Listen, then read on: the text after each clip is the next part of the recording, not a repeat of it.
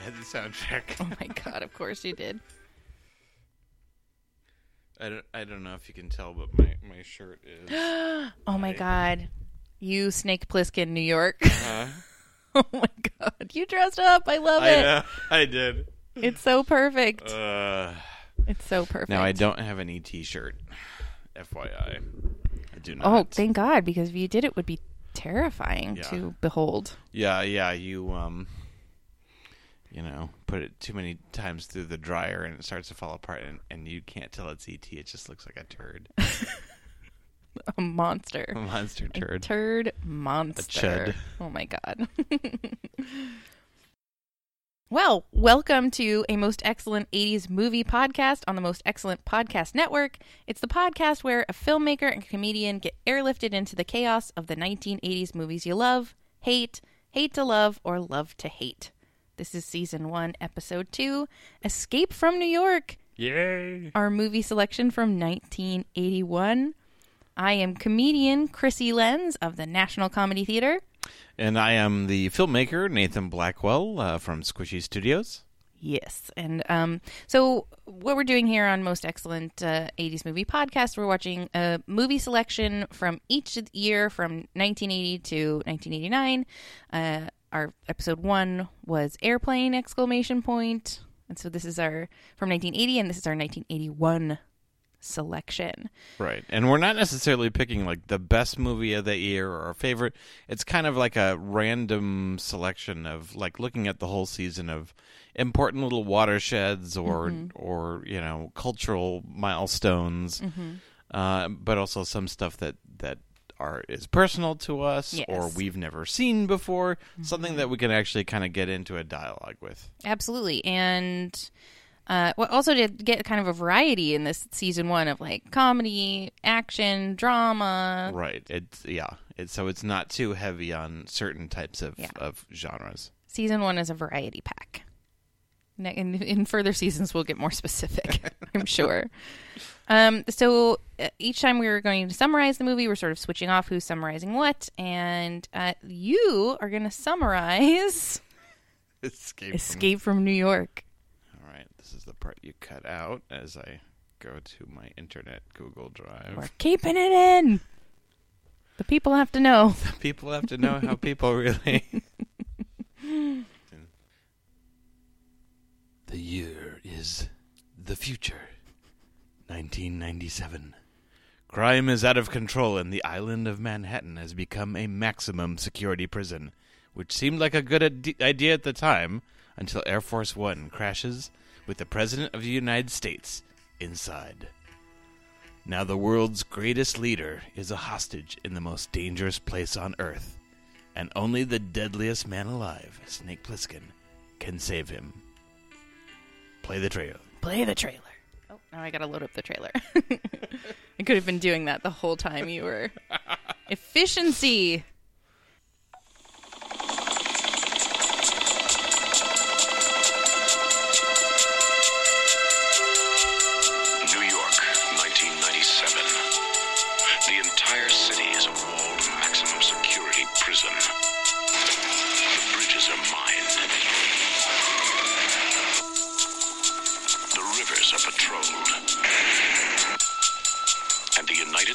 Police force has everything under control.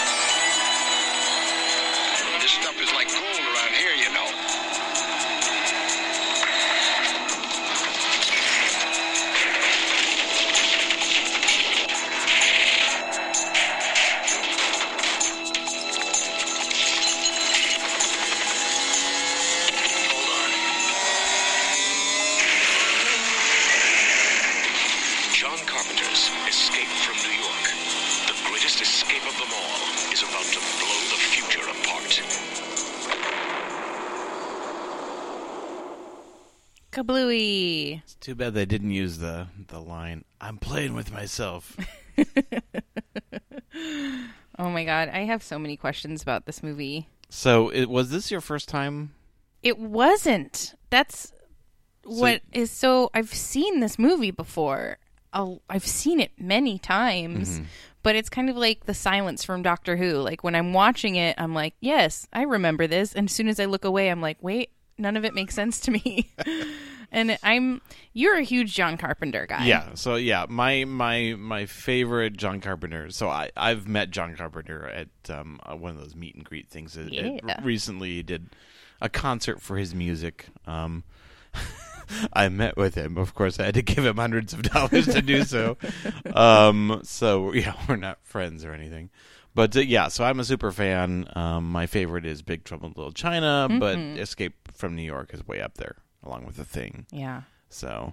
And I want to talk about all of that because somehow for me, like the John Carpenter action movies, like I've seen them all, but they never became like part of our household, like go-to movie canon. Right. So I'm not super familiar with all that. Well, they're also a little older style kind of action movies, you know.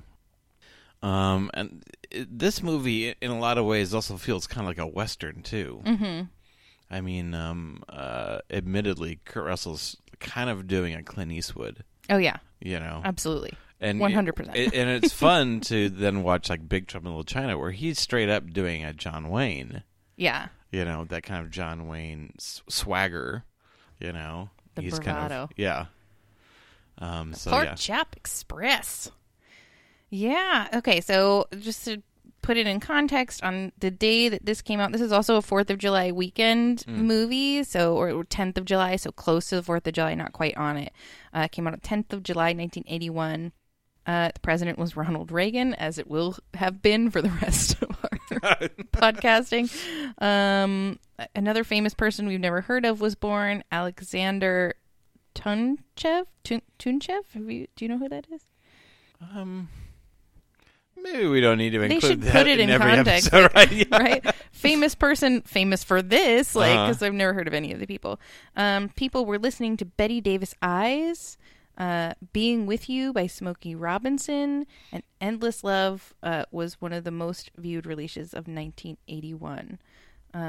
Cardinal Sins by Andrew M. Greeley was one of the best-selling books, and people were watching a show called Bellamy on TV. Like, I've never heard of that. Bellamy. Dun, dun, The dun, show. dun, dun.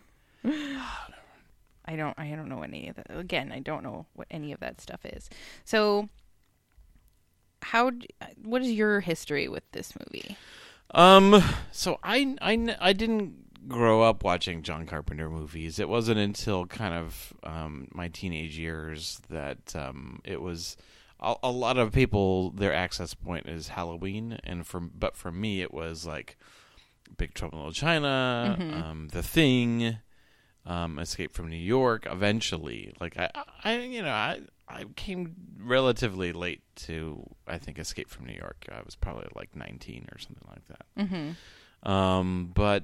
But yeah, it was one of those ones where it didn't make a huge impact on me, but it kind of, with more times I watched it, it hung on, you know, and it has, I think, a lot to do with the character of Snake Plissken, and you know, in some ways he's kind of like this Western hero to where he is a bit of an island unto himself. Yes. You know, he's one of those old sexy island with flowing locks.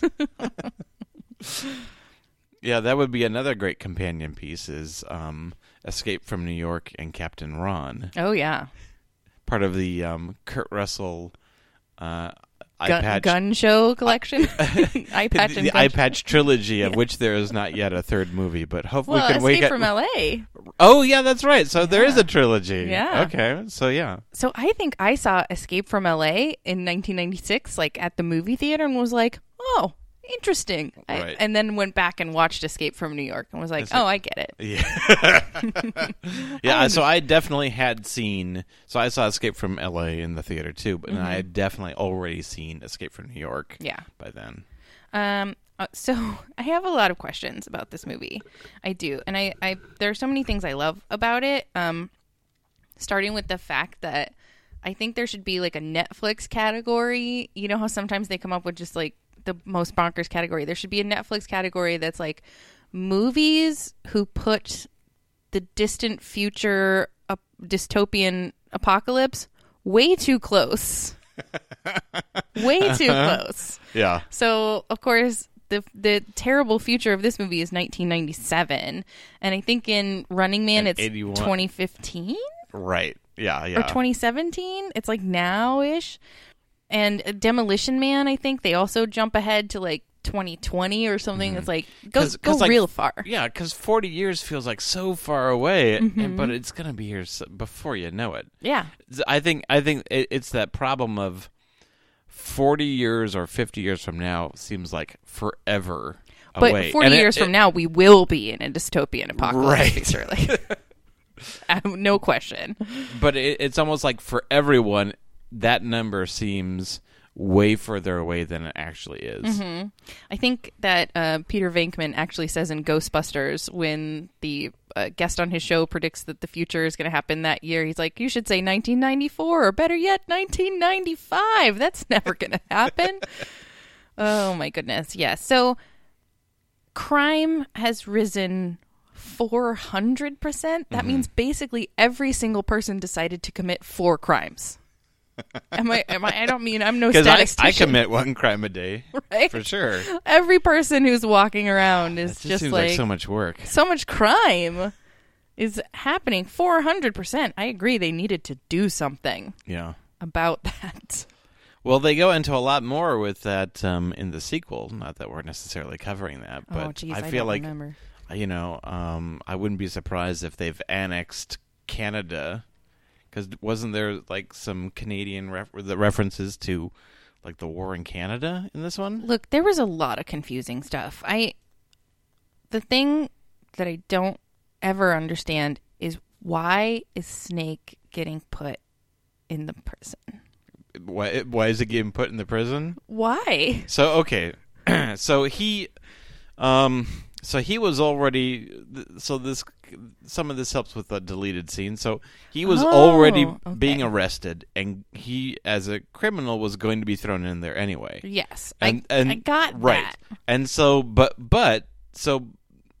everyone knows him. So he is a legendary soldier / outlaw. He went bad, like a Malcolm Reynolds type. Yeah, so he was legitimately part of the army.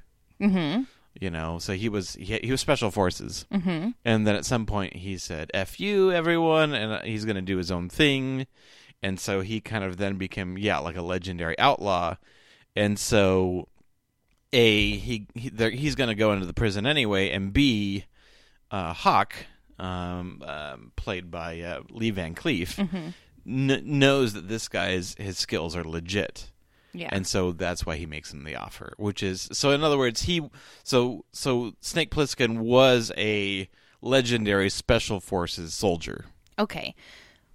I'm grateful that you explained that, because I just took it for granted, like, okay, like he's a hero and a bad guy and they're going to put him in the prison, but I could never put the pieces together. And okay, deleted scene, they should have left it in. Not that I don't. Well, it was really long. I get it, but how does everyone know who he is? Like, well, that's part of the fun of creating. Was it fun? Part of the fun of they were basically trying to show that he has a reputation. Yeah. Yeah. I get it, and I like it, and I'm all for things that like don't make any damn sense. Or everyone's just like, Snake Plissken, I heard you were dead. Who did you hear that from? Who did you hear that from? Uh-huh. How did you hear about him in the first place? And then how did you hear that he's dead? I love just from a comedy perspective, just the name Snake Plissken. And, like, of course he's a legendary outlaw hero, but I would have loved an alternative reality where he's like a senator or like history teacher. Snake Plissken is here to teach you about the revolution. Or like alternatively, if he had just had a normal name like Jeremy, like Jeremy Plissken. Jeremy Plissken. I heard you were dead. I heard Jeremy was dead.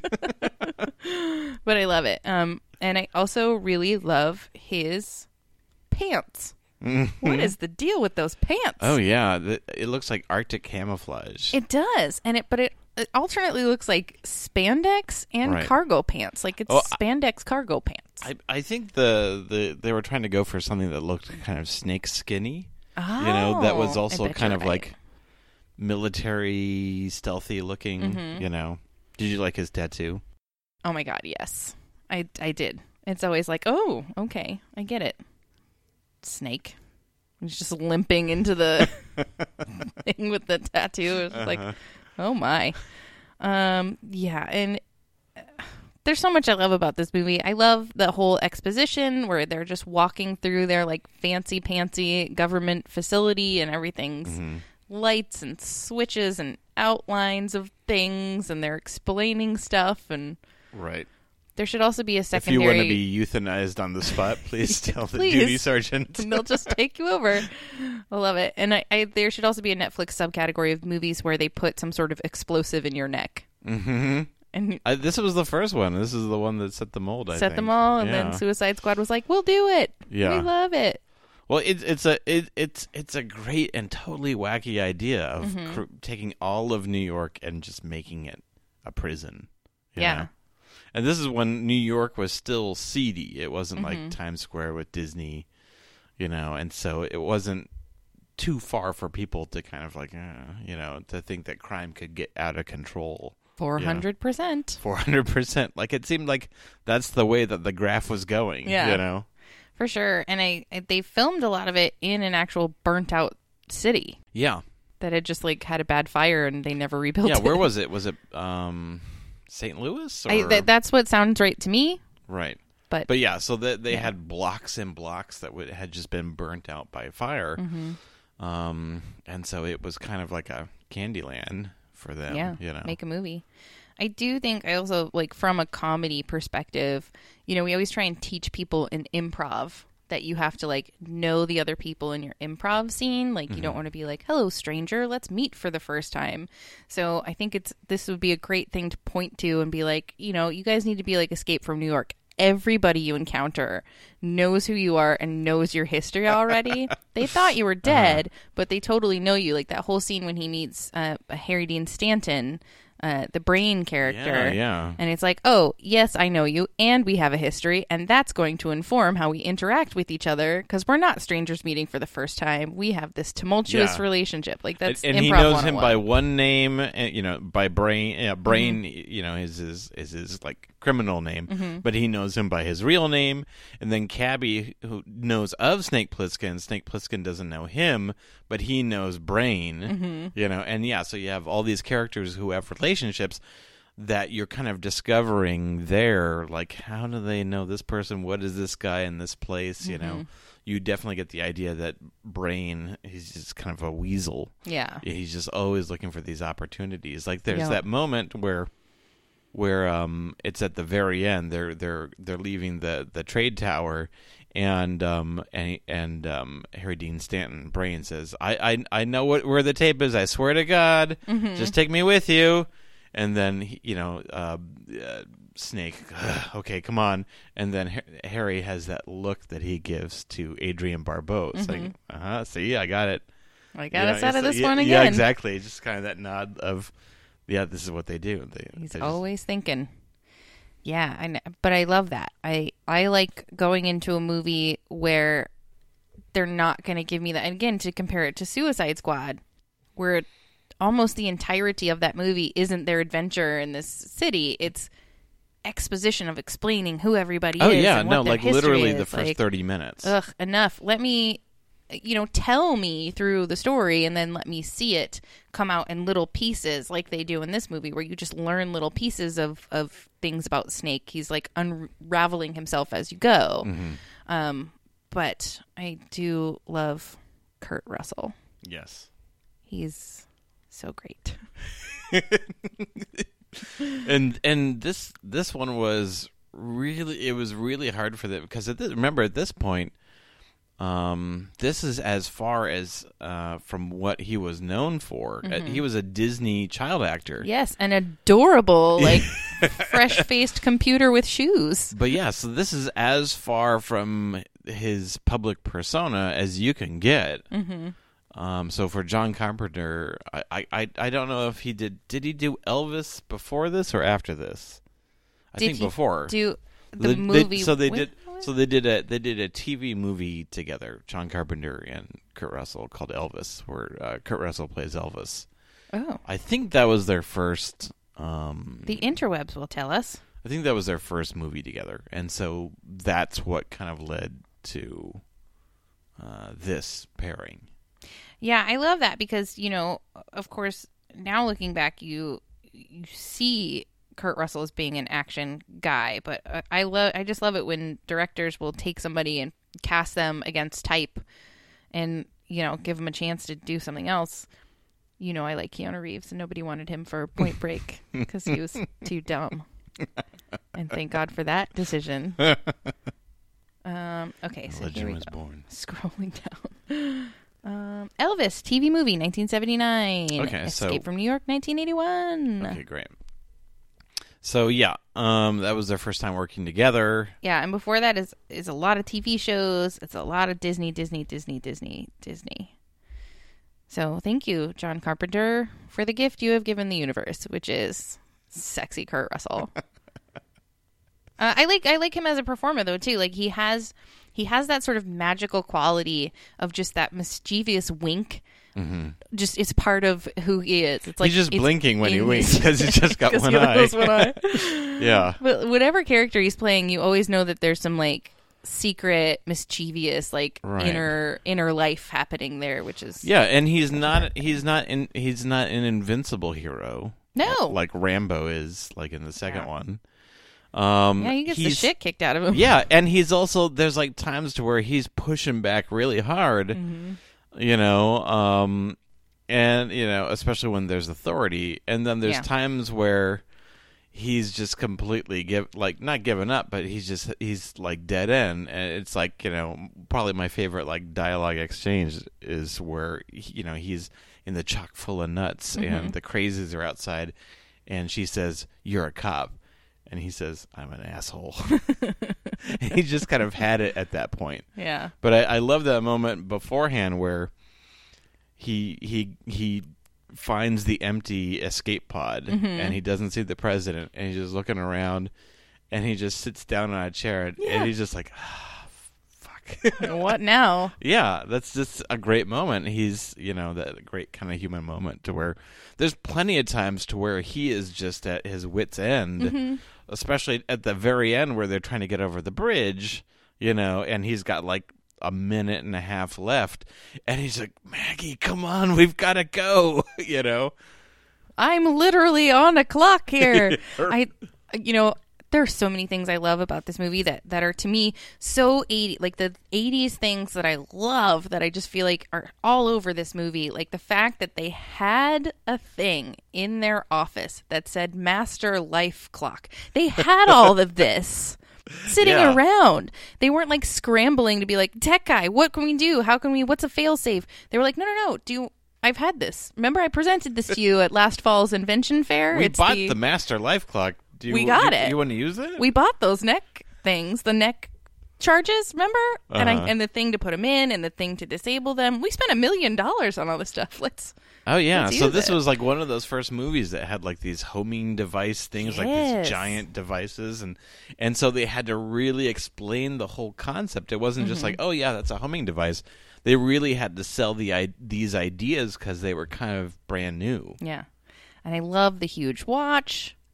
I feel like you need to have like a replica of that watch. Yes, that sounds like a great idea. I'm gonna write that down. And I love the wireframe stuff that they like built because they couldn't afford to make it, so they like built a model of the city and put that's great. Yeah, so some of the James Cameron. Yeah, the green when there's some parts where you see on computer screens that are like green wireframe CG, and things like that. When you see it on an actual screen, it's probably like, when it's very simple, that's actual like computer graphics.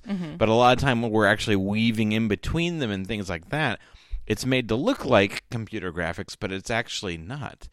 It's like a practical effect. Yeah, they didn't know how to make something that complicated, so they did that all with like green, like fluorescent tape. Yeah, that's crazy. Yeah, but I do love the idea that like a young James Cameron is like, that was a lot of work. Someday I'm going to build an entire world out of just computers, and Zoe Saldana will be there. Like. He's just living his dream. She's just a small child right now, and it's a little creepy for me to imagine her as a giant blue lady with a hair tail. Yeah, I think it's so cool. I just want to live in a world that is full of those kinds of screens and switches and people in lab coats who are like, tell him. And then there's a large metal table with ninja stars and silencers. And be great. Here's all the stuff you want. So great. But I want to live there and not necessarily. I can't wait for 1997. It's gonna be great. But don't put me in the prison side. Although, like, it seemed like there were a lot of people who were genuinely more happy and better off in this lawless city. Yeah, they were working it out. They had the moment that always thrills me when I watch this is like, thank God. They have thespians. There's a place for me. Like, I've always wondered. There's a theater scene. Yes. What will become of me when the apocalypse happens? There is a musical number in Escape from New York. There is, and I imagine myself, because I've committed 4 crimes, 400% my normal rate, and I'm like, guys, get it together. We have been rehearsing this for weeks. It's time to go live. There's an audience full of crazy people who might kill us. Steven, remember your cue. You're coming in too early. It's shuffle ball step. Yeah. Get it right. I was just so pleased that they still had an appreciation for the arts. There's some people who I know who would thrive in a lawless Escape from New York. Be okay. Yeah. They're going to be okay. All right. What the heck else do we need to talk about? You explained to me why people know him, but I do just love it. Snake Plissken, I heard you're dead. Yeah, there's a lot of a lot of great things that are just never explained, and that's designed to be that way. Like, what the hell is the tape? Like, what is the tape? Is just a recording? What? I don't understand what the tape was all about. I love when Hawk is explaining. It's like, do you know anything about nuclear fission? And Snake is like, yeah, okay. Like, don't tell me anymore, please. Please stop. Yeah. And then I didn't understand the choice to destroy it, except to just be like, "Fuck you." Yeah. Well, the correct term. You wouldn't call him an anarchist. He's an anti-establishment. Sure. Like, and you have to, basically America right now is kind of a totalitarian quote democracy. It's basically the thing that we fear that current day America is going to be. It's basically like, it's not a good regime right now. It's like, because of like all the crime and everything like this, it's people have kind of been rallied by fear, and so very much like Snake is kind of against that establishment. Like, he probably would, in any environment, he'd be anti-establishment, anti-authority, but with America in this setting, it being kind of a totalitarian regime, he has no problem dicking them over. Yeah. Because they were total dicks to him. Yeah, absolutely. His natural state would have been to say "fuck you," but he kind of gave the president that one last chance. Yeah. It's like there's that saying, "No man is an island," and I think even a sexy type. Well, that's the thing. It's like Kurt Russell and John Carpenter are kind of making the case that Snake Plissken is an island. This man wants to be an island, but at the same time, he wants to help. He's willing to help. How about that? Willing to help the other people cross the bridge, and he kind of gives the president this one last chance. It's like, a lot of people died for this. I just wondered what you wanted to had to say about that. So he's kind of giving the president an opportunity to be a person, Mm-hmm. and when he doesn't take that, then it's like, all right, my mind's made up. Fuck you. I got my tape. Yeah. So it's not, Snake Plissken is a complex and interesting character with a lot of mystery. Like, I don't know how he lost his eye. I don't know what happened to Fresno Bob and Brain. Like, what happened to that's one of the big mysteries. What happened to Fresno Bob? I love it. I love having that very specific history and no idea. That's one of the things I love about Back to the Future is you don't know why Doc and Marty are friends. Like, right. And don't ever tell me. I don't want to know. Yeah. I don't necessarily want to know how he lost his eye or what happened to Fresno Bob. Are you aware of the Snake Plissken comic book series and the crossover where there's an alternate reality where Snake Plissken and what's his character? Jack Burton. And Jack Burton Really? switch lives. No. And they go to an alternate reality, where they crazy. exist in the same timeline. No, I did not know that. Okay, I'll have to recommend it to you. The one where Snake and Jack Burton cross paths is a Big Trouble in Little China story. But there is a specifically just Snake Plissken comic book series, which I haven't read, but it probably answers some of those questions. I think I read that it answers takes place. questions you don't necessarily Yeah, that I want. don't really need the answers to. Yeah. So there's been a lot of dialogue, or it kind of comes up every couple of years about remaking Escape from New York, And so right now... Is that so? Yes. With Kurt Russell No. back in the lead? No. Oh, man. And so right now, the latest version is Robert Rodriguez doing Escape from New York. Okay. Crime has risen 800%. 8%. And he's a huge fan. You can see that from his work of John Carpenter and from Escape from New York. There's even in Machete, there's a scene where exactly like the equipment scene where they're panning across the table and they see like all the gear. So I definitely believe that in his heart that he would be loyal to the spirit of Escape from New York.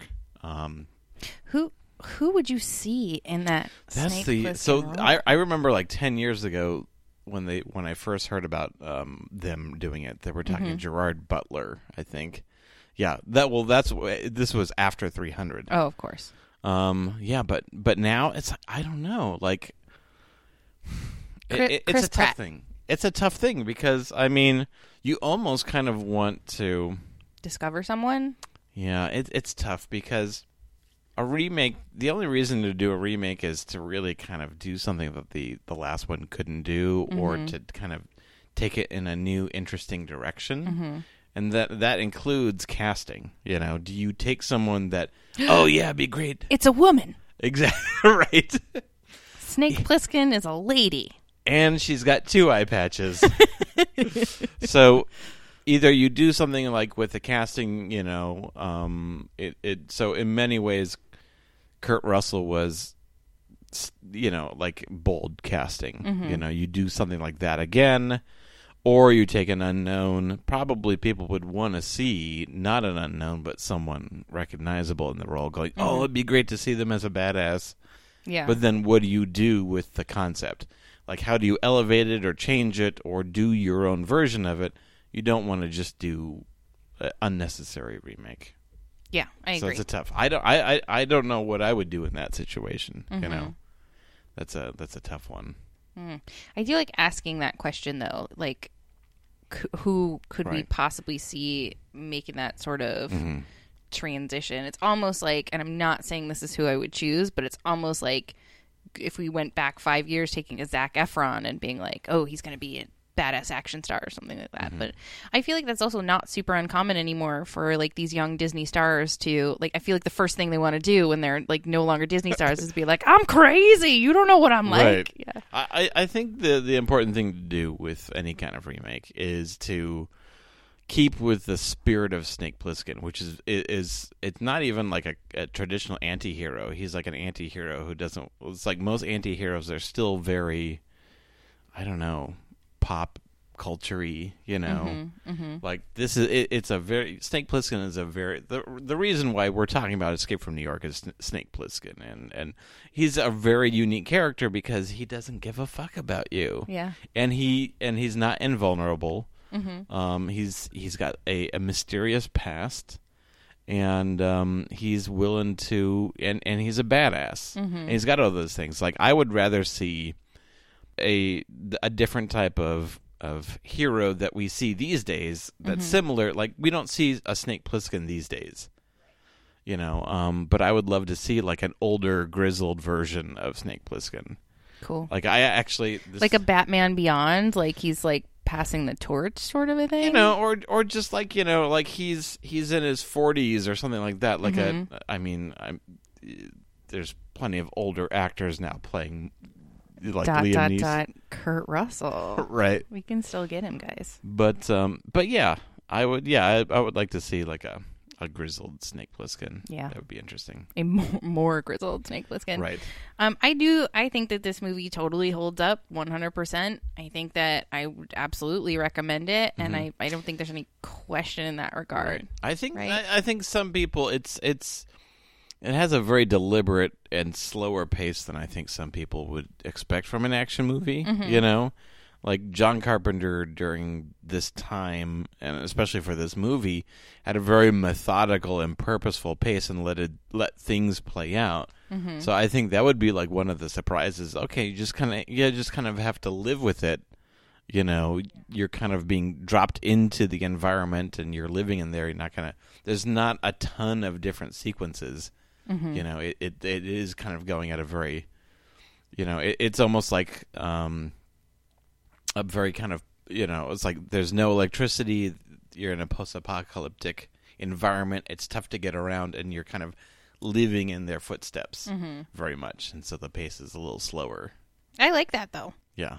Me like too. It. Yeah. I like sitting down to watch it and just like letting it play out instead the of environment kind of sink in, the more breakneck pace. Whereas I felt like Escape from LA was very cartoony and kind of I haven't gone back and rewatched that one. I think since I probably saw it when I was a kid.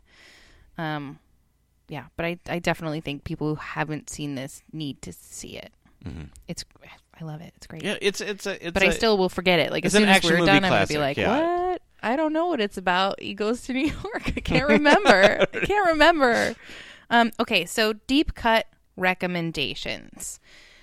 Everybody knows IMDb will tell you, Netflix will tell you, Rotten Tomatoes will tell you, if you like Escape from New York, obviously you're going to like other John Carpenter movies. You're going to like other retro futuristic, not too far post-apocalypse movies like Running Man, stuff like that. But we're going to go a little deeper. And so we decided that we're going to both recommend a movie.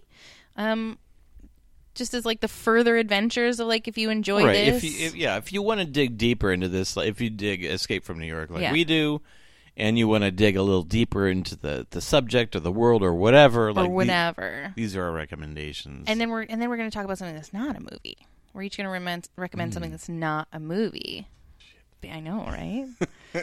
So start with your movie. What movie would you recommend? So my movie is called Lockout. Oh, I've never even heard of it. And so, it's an interesting movie. Some of you may have heard it. It stars Guy Pearce, and effectively the premise is more or less exceptionally similar to Escape from New York. Oh, what you mean that people use the same premise for more than one thing? So, John Carpenter and then the studio that made Escape from New York sued Luc Besson, who was the writer-producer of Lockout. And in, I think, a French court, they won a plagiarism case against Lockout because basically the whole idea is that it's in the future and the president's daughter is in the most dangerous prison ever, and then they send the Guy Pearce character, who's like whose name is Lizard Jenkins. His name is Snow, and so they send him in to go rescue the president's daughter, etc., etc. Is it a good movie? I don't think it's. I haven't seen it, and so it's one that I'm going to investigate. But it's interesting to watch and see what kind of like a dubbed you know, a second generation, a copy kind of Escape from New York. And then here's the thing: there's the European and French courts. In some ways it's easier to get a plagiarism case to win. Okay. In there that it is in America. We're much more severe when it comes to plagiarism, copyright, and all those kind of cases. So most likely they sued him in a French court for that reason, because it's a little easier. So it might be one of those cases to where they were mostly inspired by, you know, these overtones. Mm-hmm. So I would, if you're interested, watching that as a side-by-side comparison case and see what you think. Interesting. So I went an entirely different way. Of course. I am going to recommend, just based on love of Kurt Russell, the movie Overboard, because if you haven't seen it, for a couple of reasons. One, because it's a 180-degree different Kurt Russell from Snake Plissken. He plays this like really sort of silly, grubby dreamer character with his head in the clouds. And it's a really great movie. It's a hilarious comedy. It's him and Goldie Hawn. Come on, you gotta love it. And Overboard for me is one of those movies where you watch it with modern eyes. You look at it with today's eyes, and you just think this really is creepy. It really is creepy. This is the story of a horrible person who gets a traumatic brain injury and then is essentially kidnapped and held hostage to do housework. It's about Stockholm Syndrome, essentially, and yet it's charming and adorable, and you're on board for Overboard the whole time. And I think I'm recommending it because they are remaking it in a gender swap reversal. Oh, nice. Anna Faris is going to be playing the Kurt Russell character, and the fancy brain trauma kidnappee is going to be a dude. So cool. That's happening. They're filming it. See, and that's now. You know, and that's a fun way to do a remake, is that you take the same general idea, but yet you twist it in a way that gives it new kind of life. They're also remaking Splash in a gender swap with Channing Tatum as the mermaid.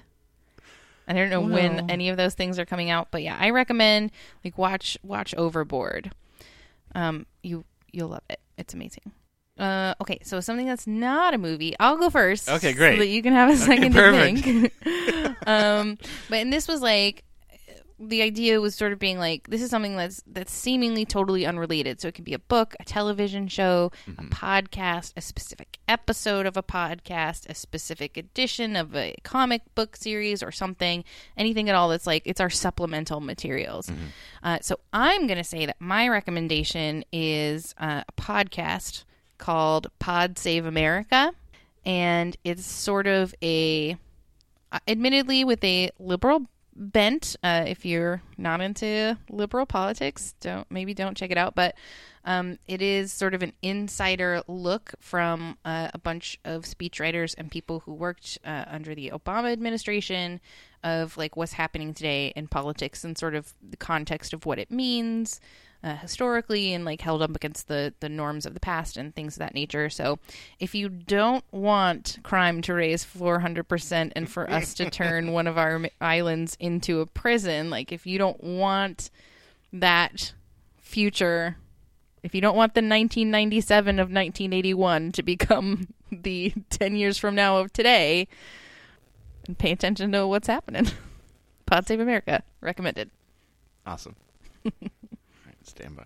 Okay. All right. So for my recommendation, I'm recommending John Carpenter's brand new album called Anthology. Oh. Movie Themes. Nice. So John Carpenter, a huge part of John Carpenter's movies is John Carpenter's music, and he does all the music himself. Which I didn't know. Yeah, and it's all electronic. He does it all himself at his home, And so he just released, he's been kind of having a renewed career show of performing music around the country. You know, he had his Lost Themes tour, and now he put out an anthology of his movie themes from 1974 to 1998. And so Awesome. that includes, you know, Starman, Dark Star, Christine, you know, Prince of Darkness, Escape from New York, and The Mouth of Madness, all that stuff. So I would say if you really want to get more into John Carpenter, his music is like a vital part of that. And so that would be a great way to kind of start and get in there. I love it. Perfect. Perfect recommendation. Nice work. Be sure to join us next time on a Most Excellent 80s Movie podcast. I'm never going to get good at saying that. Right. Be sure to join us next time on a Most Excellent 80s Movie podcast when we are watching E.T. from 1982. The Extraterrestrial. Which I am dreading. Because that movie traumatized me as a child, and I have not seen it since. Right. I'm going to make my kids watch it and hopefully traumatize them too. Oh, that's great. Yeah. This is the first one on our list that I remember seeing as a kid, that I remember in the theaters. I was just old enough to remember when it came out. Love it. And the phenomenon. We're getting into it. Okay. You can find us online at mostexcellentpod.com. Head over there, find all the supplemental materials and fun links and things from this episode. You can join us on our Facebook group, which is the Most Excellent Facebook group. We're on Instagram at Most Excellent Pod. And of course, you guys know how podcasting works. Like, rate, review, thumbs up, stars, hearts, bars, green clovers. I mean, when I go to stuff. new podcasts and I'm looking at that, I see like, okay, well, is this? I look for reviews. You know, I maybe won't read them, but I'll see how many stars it has. And so it definitely helps when new people are checking out or want to invest in a show. For sure. And also, like, tell people with your face. Use your face. That again? I know, right? Interact with humans. Text them. I don't know. Use your thumbs. Whatever. Just so you know, let people know if you like us. And as always, on a Most Excellent 80s Movie podcast, be excellent to each other. And aren't you Snake Plissken? I heard you were dead. All right, and of course, duh, if you want to find me and Nathan, here's where you do it. You find Nathan at... So I am at Squishy Studios if you want to check me out on Facebook or Twitter or Instagram. We also have a squishystudios.com. That's my production company. We make short films, web series, and the web series Voyage Trekkers. Which is amazing. You definitely need to check it out. Also, do yourself a favor. Watch Logan Must Make Star Wars. It's one of my favorite things. And you can find me at National Comedy Theater if you're in the Phoenix area. It's nctphoenix.com. You can actually see my actual human form doing comedy for you. Not just you, other people as well. But you do have to pay money. You do. It's not free. You do. I don't know if people are listeners and they're like, "Hey, I listened to the podcast." That's true. We should give a discount for me. I'll be like, I don't know. I'll give you a 2-for-1. Don't hold me to that. I don't know. Find me online. We'll let you know. Send us a picture, then we'll tell you. All right. Now this is really the end. Bye.